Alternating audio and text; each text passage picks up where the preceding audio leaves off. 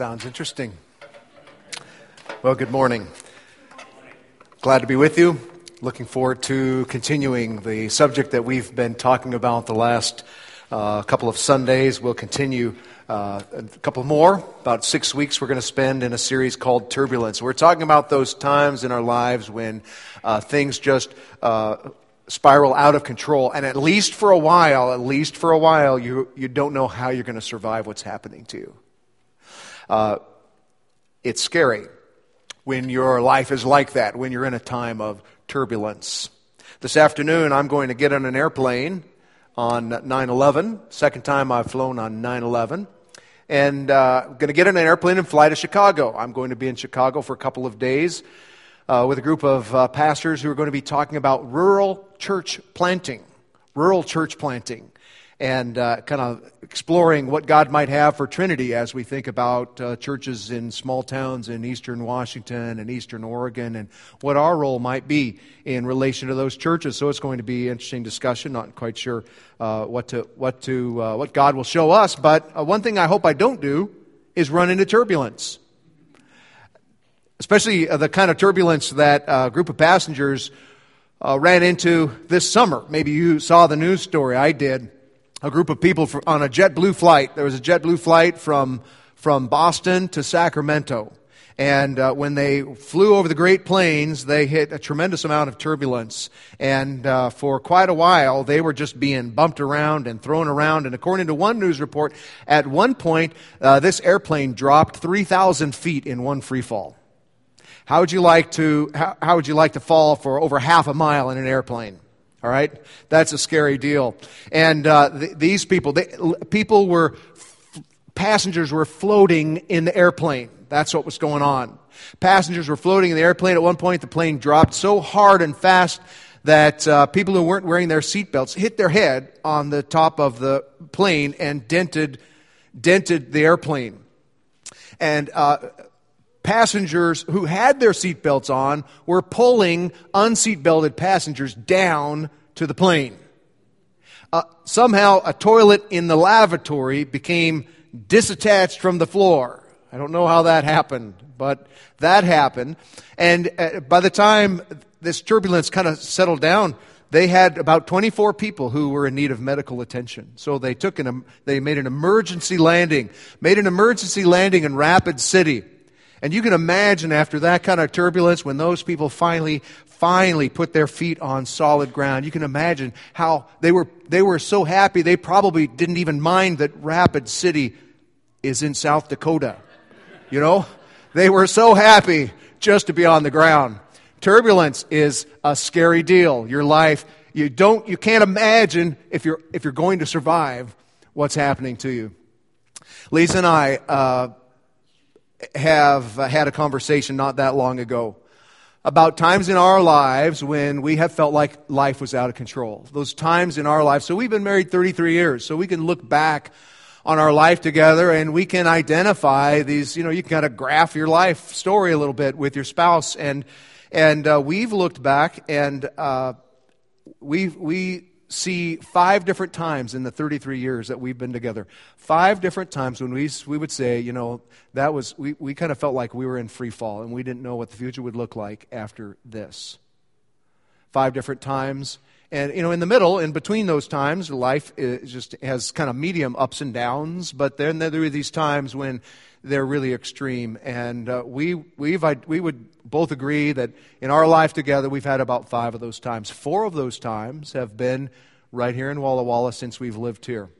4 of those times, and none of those times are completely resolved. All of those times of free fall continue to reverberate in our lives in some form or another. And I know that many of you have had times like that too. Times when you've gone through something and you really can't imagine a positive future after this moment. You cannot imagine how your life will ever look the same. You can't imagine how the future could possibly incorporate this new reality that you're experiencing right now, this new loss. You cannot see how the future and the present, you just can't envision anything beyond this point. And those are scary times. They feel random. You know, you hear about things like this happening to other people, but now it's happening to you. They feel unjustified. How could this happen to me? You know, I've been a good person. I try to follow God, and then all of this happens to me, and you're processing all of this, and you may respond to turbulence. You may basically have now, because of the turbulence you've experienced, your own form of PTSD, really, post-traumatic stress. That may be you. That you overreact now when things go wrong, or maybe it's impacted you to the point where you're afraid. You are afraid of the future. You don't even like to think about the future because you're just so scared of it. Or maybe it's impacted you by having a need to control. Your life has been out of control, and you say, that is never going to happen to me again. I'm going to control my life and the circumstances of my life so that nothing bad like this can ever happen to me again. And that will kill you and the relationships around you. And maybe you're experiencing that. Your high desire to control as a result of turbulence is kind of ruining everything around you. I mean, turbulence is real. And the most important thing that we bring to a time of turbulence is our view of God, who He is, what He's like, and who we are to Him. That's the most important thing that we bring into these times of turbulence. And this morning we're going to look at a beautiful psalm that will be encouraging to you because it's written just for times like this. So if you're in free fall this morning, if you're kind of rubbing your head after hitting the top of the plane, then this psalm is for you.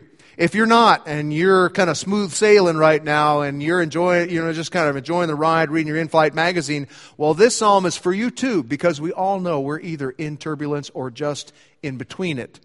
So we're going to look at this psalm, and we're going to read it together and absorb it together. So you can open your Bibles to Psalm 121. One of the features of this study, Turbulence, is that we're looking at really classic, timeless, powerful portions of Scripture. Parts of our Bibles that we don't ever want to forget are there. A couple weeks ago, Isaiah 44 and 45. Last Sunday, Psalm 139. This morning, another psalm. You will not want to forget that this psalm is in your Bible, Psalm 121. Before we read it, I want you to notice that right under the title, Psalm 121, it says, a song of ascents. A song of ascents. Now, Pastor Chris, a few weeks ago, explained to us what a psalm of ascent was. Psalms 120 through 134 all have that title, a song of ascents. And these are psalms that were gathered together into one part of the book of Psalms because they were sung by people, Jewish worshipers, who were on their way to Jerusalem. They were 3 times a year, the people of Israel would come together and they'd kind of make a pilgrimage to Jerusalem. And as they would pilgrimage to Jerusalem to worship and have these special feasts, they would sing these psalms, the songs of ascent. It was their road trip playlist that they took with them and sang. And it's called a song of ascents because they were ascending up to Jerusalem, which is on a big hill. And as they went to Jerusalem, up on the top of this big hill, they went through a lot of hills. I have never been to Israel, but I imagine parts of it must look a little bit like Eastern Washington, these big, dry hills. It's kind of what it looks like in my mind. And so they're walking through these hills on their way to Jerusalem, ascending up a hill and singing these songs. And one of those is Psalm 121. Let's read it. I lift my eyes to the hills. Where does my help come from? My help comes from the Lord, Yahweh, the maker of heaven and earth. He will not let your foot slip. He who watches over you will not slumber. Indeed, he who watches over Israel will neither slumber nor sleep. Yahweh watches over you. The Lord is your shade at your right hand. The sun will not harm you by day, nor the moon by night. And Yahweh, the Lord, will keep you from all harm. He will watch over your life. Yahweh, the Lord, will watch over your coming and going both now and forevermore.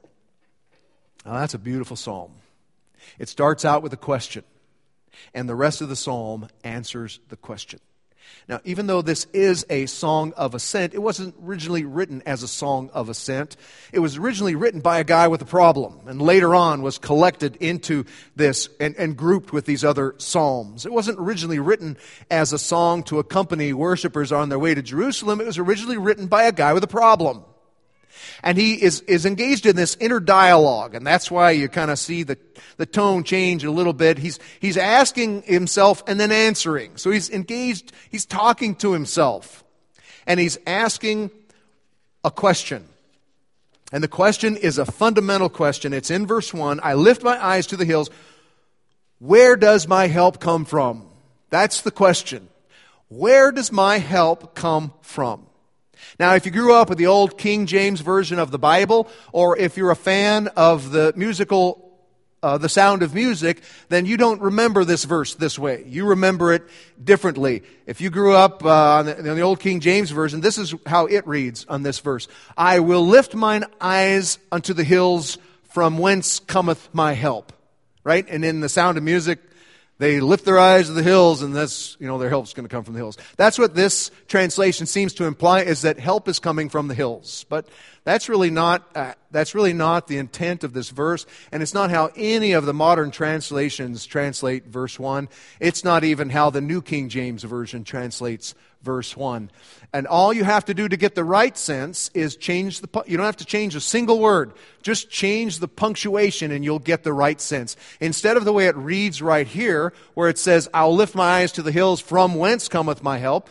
Change the punctuation, you get this. I will lift up my eyes to the hills, from whence cometh my help. It's a question, not a statement.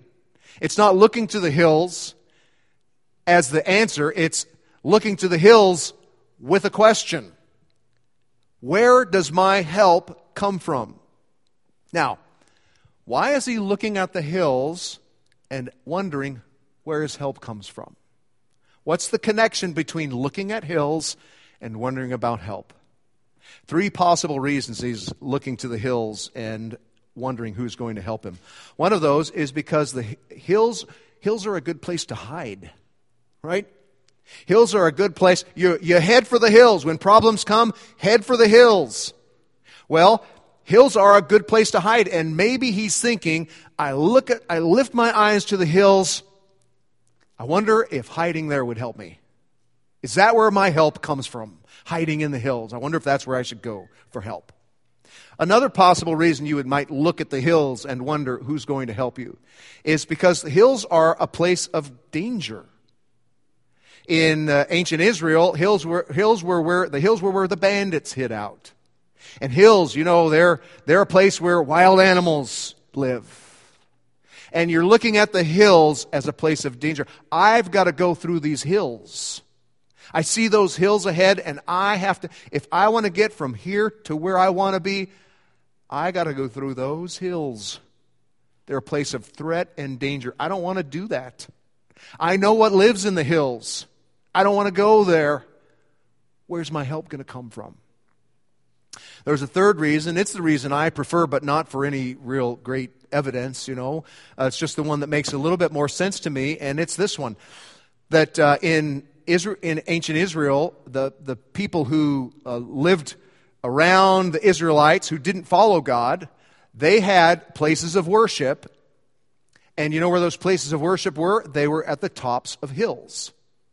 They would build an altar and have an idol and offer sacrifice at the tops of hills. That's why you read in your Bible about high places. That phrase, high places, that's used to describe these hills, that on the top of the hill was a place where an idol was worshipped. And often the idol worshipped on that hill was like the god of that little area of geography. So you have a guy with a big problem walking through some hills, looking at what other people do for their problems, looking at who other people go to for their problems, and wondering if the help that he needs is going to come from one of the gods of these hills instead of the God that he knows. So, he looks to the hills and possibly says, hey, there's a place to hide. Or he looks to the hills and says, ooh, there's a place of danger and I'm scared to go through that. Or he looks to the hills and says, maybe one of those guys could help me with my problem. But either way, in a time of turbulence, he's looking at these hills, he's experiencing turbulence, and he says, where does my help come from? And in this inner dialogue, he answers the question, and he says, my help, this is verse 2, my help comes from the Lord, the maker of heaven and earth. That's the answer to the question. My help comes from Yahweh. It's not on these notes, but capital L-O-R-D. That's God's name. My help comes from Yahweh, who is the maker of heaven and earth. Now notice how the God who will help him is so much bigger than the hills he's looking at.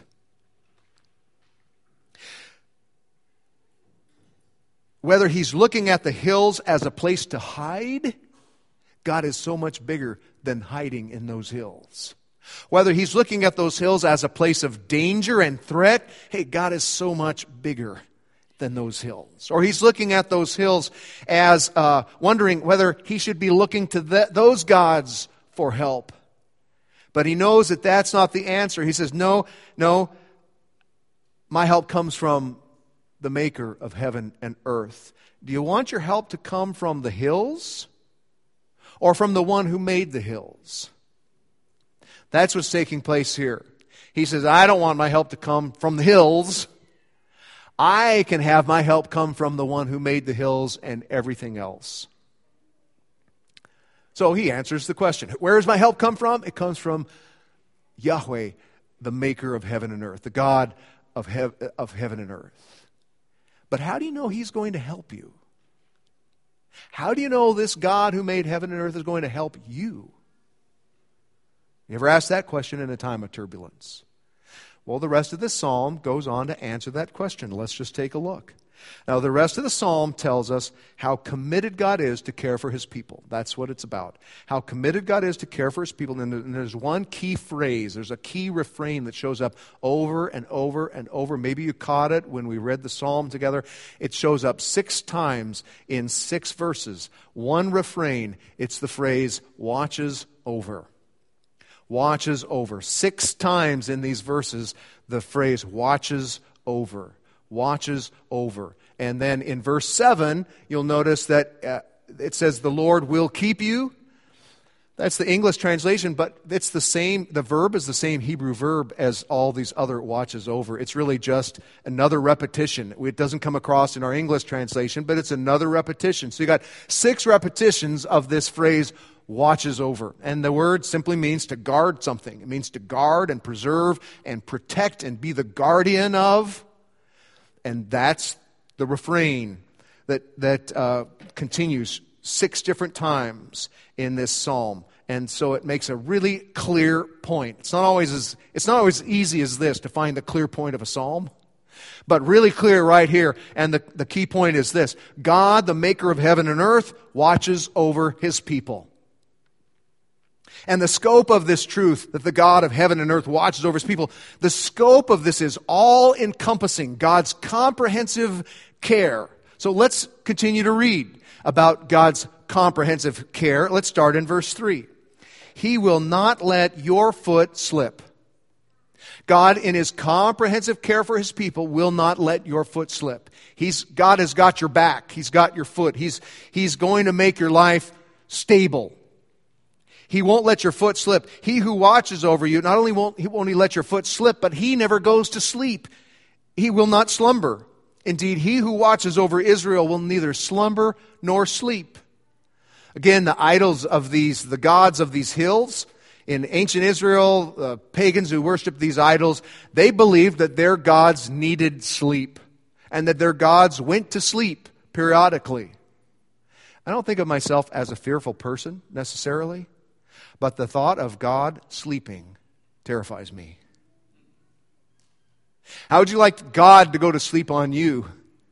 That scares me for myself. It scares me for my family. It scares me for the world to think that there would be a time when God would sleep and be not paying attention, not in control of what's happening. Well, fortunately, that's not who this God is. This God, beyond our comprehension, He doesn't have to sleep, and He never does. He never slumbers or sleeps. Verse 5, the Lord watches over you. The Lord is your shade at your right hand. He protects you. God is the one who comes between you and the heat. And He provides relief and protection so that the sun will not harm you by day. You think of these pilgrims on their way to Jerusalem in the hot of and just the heat of the sun, and singing this psalm about God being shade at their right hand. So the sun doesn't harm them by day, nor the moon by night. You can see how the sun would harm someone by day maybe, but the moon by night, that the moon doesn't seem that harmful. But even in those, today, we have the same thing today. Even in that day, they thought the moon could make you crazy. We have a word that means the moon can make you crazy. It's the word lunatic. Our word lunatic comes from the idea that the moon can make you crazy. They thought that too. And I don't know if it means that it's protection from the moon making you crazy, or it's just the fact that even at night, you're protected from the dangers that are unique to nighttime. But the point of it is the same either way, that God watches over you during that time. The Lord, verse 7, will keep you from all harm. Keep you from all harm. He will watch over your life. So remember, in that verse we have watch over 2 times. He will keep you, guard you, protect you from harm. He will watch over your life. The Lord will watch over your coming and going. All right? Whether you are leaving on a venture, or you're returning home from a venture. God is watching over you. He's watching over your coming and your going, both now and forevermore. I love what one old British commentator says about this verse, about this last phrase, both now and forevermore. He says this. He says, it's hard to decide which half of it is the more encouraging. The fact that it starts from now, or that it runs on, not to the end of time, but without end. So which half of this do you like better? Which half do you find more encouraging? The fact that God is watching over you starting right now, or the fact that He will never stop watching over you? He says it's hard for him to decide which of those he likes better. I don't know which of those you like better. Maybe it's okay if we like them both, because it's true that God says He's watching over us from now to the end. And that's what this psalm teaches. It basically teaches God's comprehensive care over you. If you could put it in a sentence, I would put it like this: that you experience hard times under the watchful, protecting presence of God Himself. Now let that soak in for a minute. You experience hard times under the watchful, protecting presence of God Himself. Now, you soak that in, and I want you to be comforted by that before I prod you with it, all right, for a minute. Because it is comforting that you experience hard times under the watchful presence of God Himself, but there's still a little bit of a snag. Because didn't it say in verse 7, it says in verse 7, the Lord will keep you from all harm. But Pastor Brad just said you experience hard time. So how can both of these, who's right? That God will keep you from all harm, or that you experience hard times under the watchful presence of God? I mean, that is a legitimate question to ask. And you receive a certain level of comfort from this idea, but then all of a sudden you're like, wait though, that means there's still hard times. Here's how one person asked the question. I read a journal article on this passage, and here's what this author says about this. He asked that question. He says, does this psalm guarantee unconditional protection from all harm and danger to the pilgrim to the person traveling to Jerusalem. Did believers never suffer from sunstroke or fall into the hands of bandits? Did the people singing this psalm as a psalm of ascent never faint from the heat? Did they never experience attack? That's a good question, because they just sang, God keeps you from all harm. He goes on to answer the question. He puts it like this.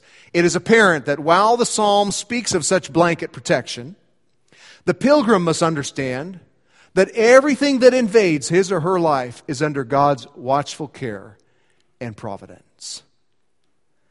That's really what this psalm teaches us. That if you're a Jesus follower, you exist thanks to Jesus' death and resurrection for you. You exist in a repaired relationship with God. You belong to Him. You're His child. You live in His family.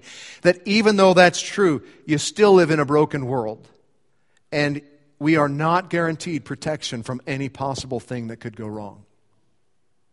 We're just not.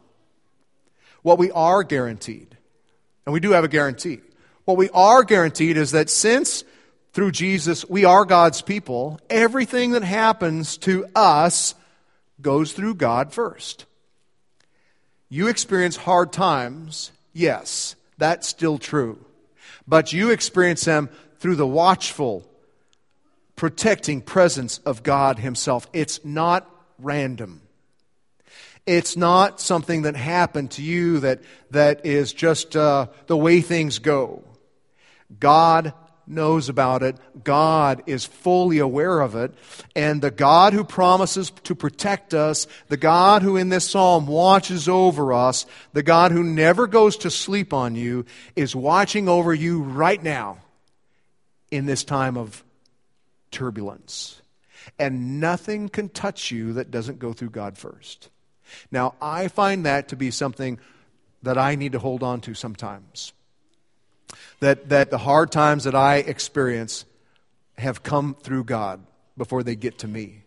Let me give you 2 examples from the Bible of this happening. One of those you're probably pretty familiar with. It's the story of Job, right? We know the story of Job, how in Job chapter 1, Satan comes before God and he says, listen, I want to talk to you about that guy Job. You think he's all that, but the reason that he follows you is because his life is like smooth as glass. And I'm pretty sure that if you would let me at him, you let me at Job for a little while, and pretty soon he will curse you. And Satan went to God and said, that's what I want. And God, knowing that all of this would turn out for His glory, and knowing that this would be good for Job, and knowing that this would be a story that would be told to His followers and His people for millennia, said, I'll let you do that. Here are the parameters. And you know the rest of the story. Satan had to go through God to get to Job. We know that story. There's another place where this same thing happens. You may not be familiar with it. It's in the last week of Jesus' life. So everything is heating up this last week of Jesus' life. His betrayal is right around the corner. He's going to be arrested. He's going to be put on trial. He's going to be crucified. It's all starting to come to a head. That's what's going on. And Jesus wants to prepare His disciples. He knows that the heat is turning up. He knows that things are going to get rough pretty soon. And so something interesting takes place in a conversation that He has with Peter. And this is what He says to Peter. This is all in Luke 22, and you can read about it. Luke 22 says this, Simon, Simon, Satan has asked to sift you as wheat. But I have prayed for you that your faith may not fail. Now, I have some words in parentheses to clarify in this verse, because the first you is plural and the second you is singular. And so here's what Jesus is saying. Satan has asked to sift you, to sift the disciples, you and your friends. He wants to pick you apart. And he's asked to be able to do that. That's the first thing, is that Satan wants to pick all these guys apart. Another observation is that Jesus prayed for Peter because Peter was the linchpin of these 12 men. And where the way Peter went is the way, that the rest of them would go. And so Jesus prays for Peter. Now notice a couple things here. On the one hand, you see Satan asking for permission. He doesn't have direct access to these 12 guys to try to destroy them. He's got to go through God first. And the next thing we notice is that Jesus is praying for Peter. And through Peter, really, praying for Peter as a way of praying for those 12 men, ultimately 11 men, who will need to have their faith strengthened because Satan wants to pick them apart. Here's what I think is the principle behind all of that, is that Satan doesn't have direct access to us. He does not have direct access to you to destroy you. He wants to. First Peter tells us that Satan's a roaring lion. He's looking around. He is looking for a way to destroy you. But he has to go through God first. He wants to bring tremendous turbulence in your life, but he has to go through God first. Everything that comes your way under the watchful, protecting presence of God himself.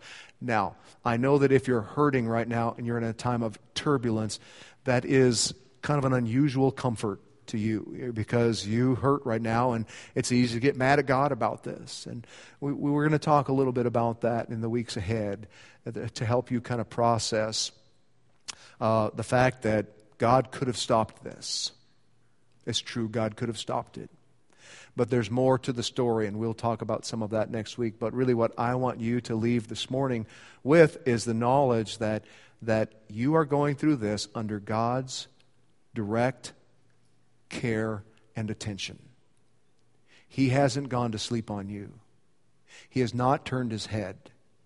He has not lost the ability to focus on you and is worrying about something else.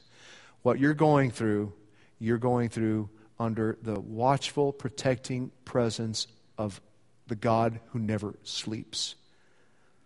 Not only that, you're going through this with Jesus praying for you.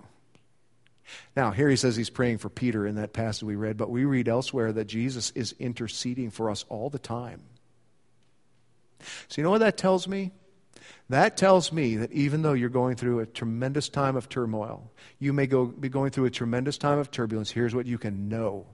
You can know that you're experiencing this under the watchful hand of God, that Jesus is praying for you. And if those two things are true, you're experiencing this under God's careful watching protection, and Jesus is praying for you, then that means you're going to be okay. You are going to be okay. God is watching over you. Jesus is praying for you. You are going to be okay. Let me pray with you.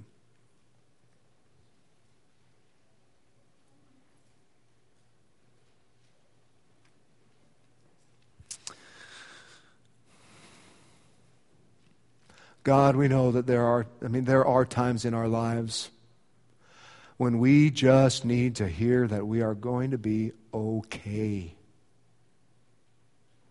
I think it's possible there's someone here this morning and this is just what they need to hear, that they're going to be okay. We are so thankful that you are a God who is powerful. You're a God who doesn't need to sleep. You're always paying attention to everything. And we know that because you're our Heavenly Father through Jesus, you pay attention to us.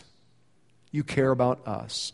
I pray for the person here this morning in turbulence that you will reassure them they're going to be okay. There may still be hard times ahead. There may be times that will require a lot of faith and a lot of trust and may even continue to hurt. But I pray that you will assure them that you are watching over them.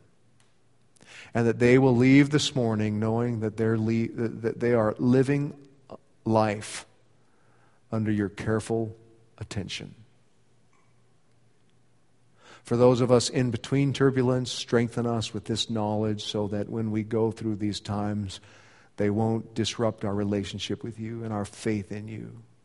Thank you for your clear word, this beautiful psalm that teaches us so clearly.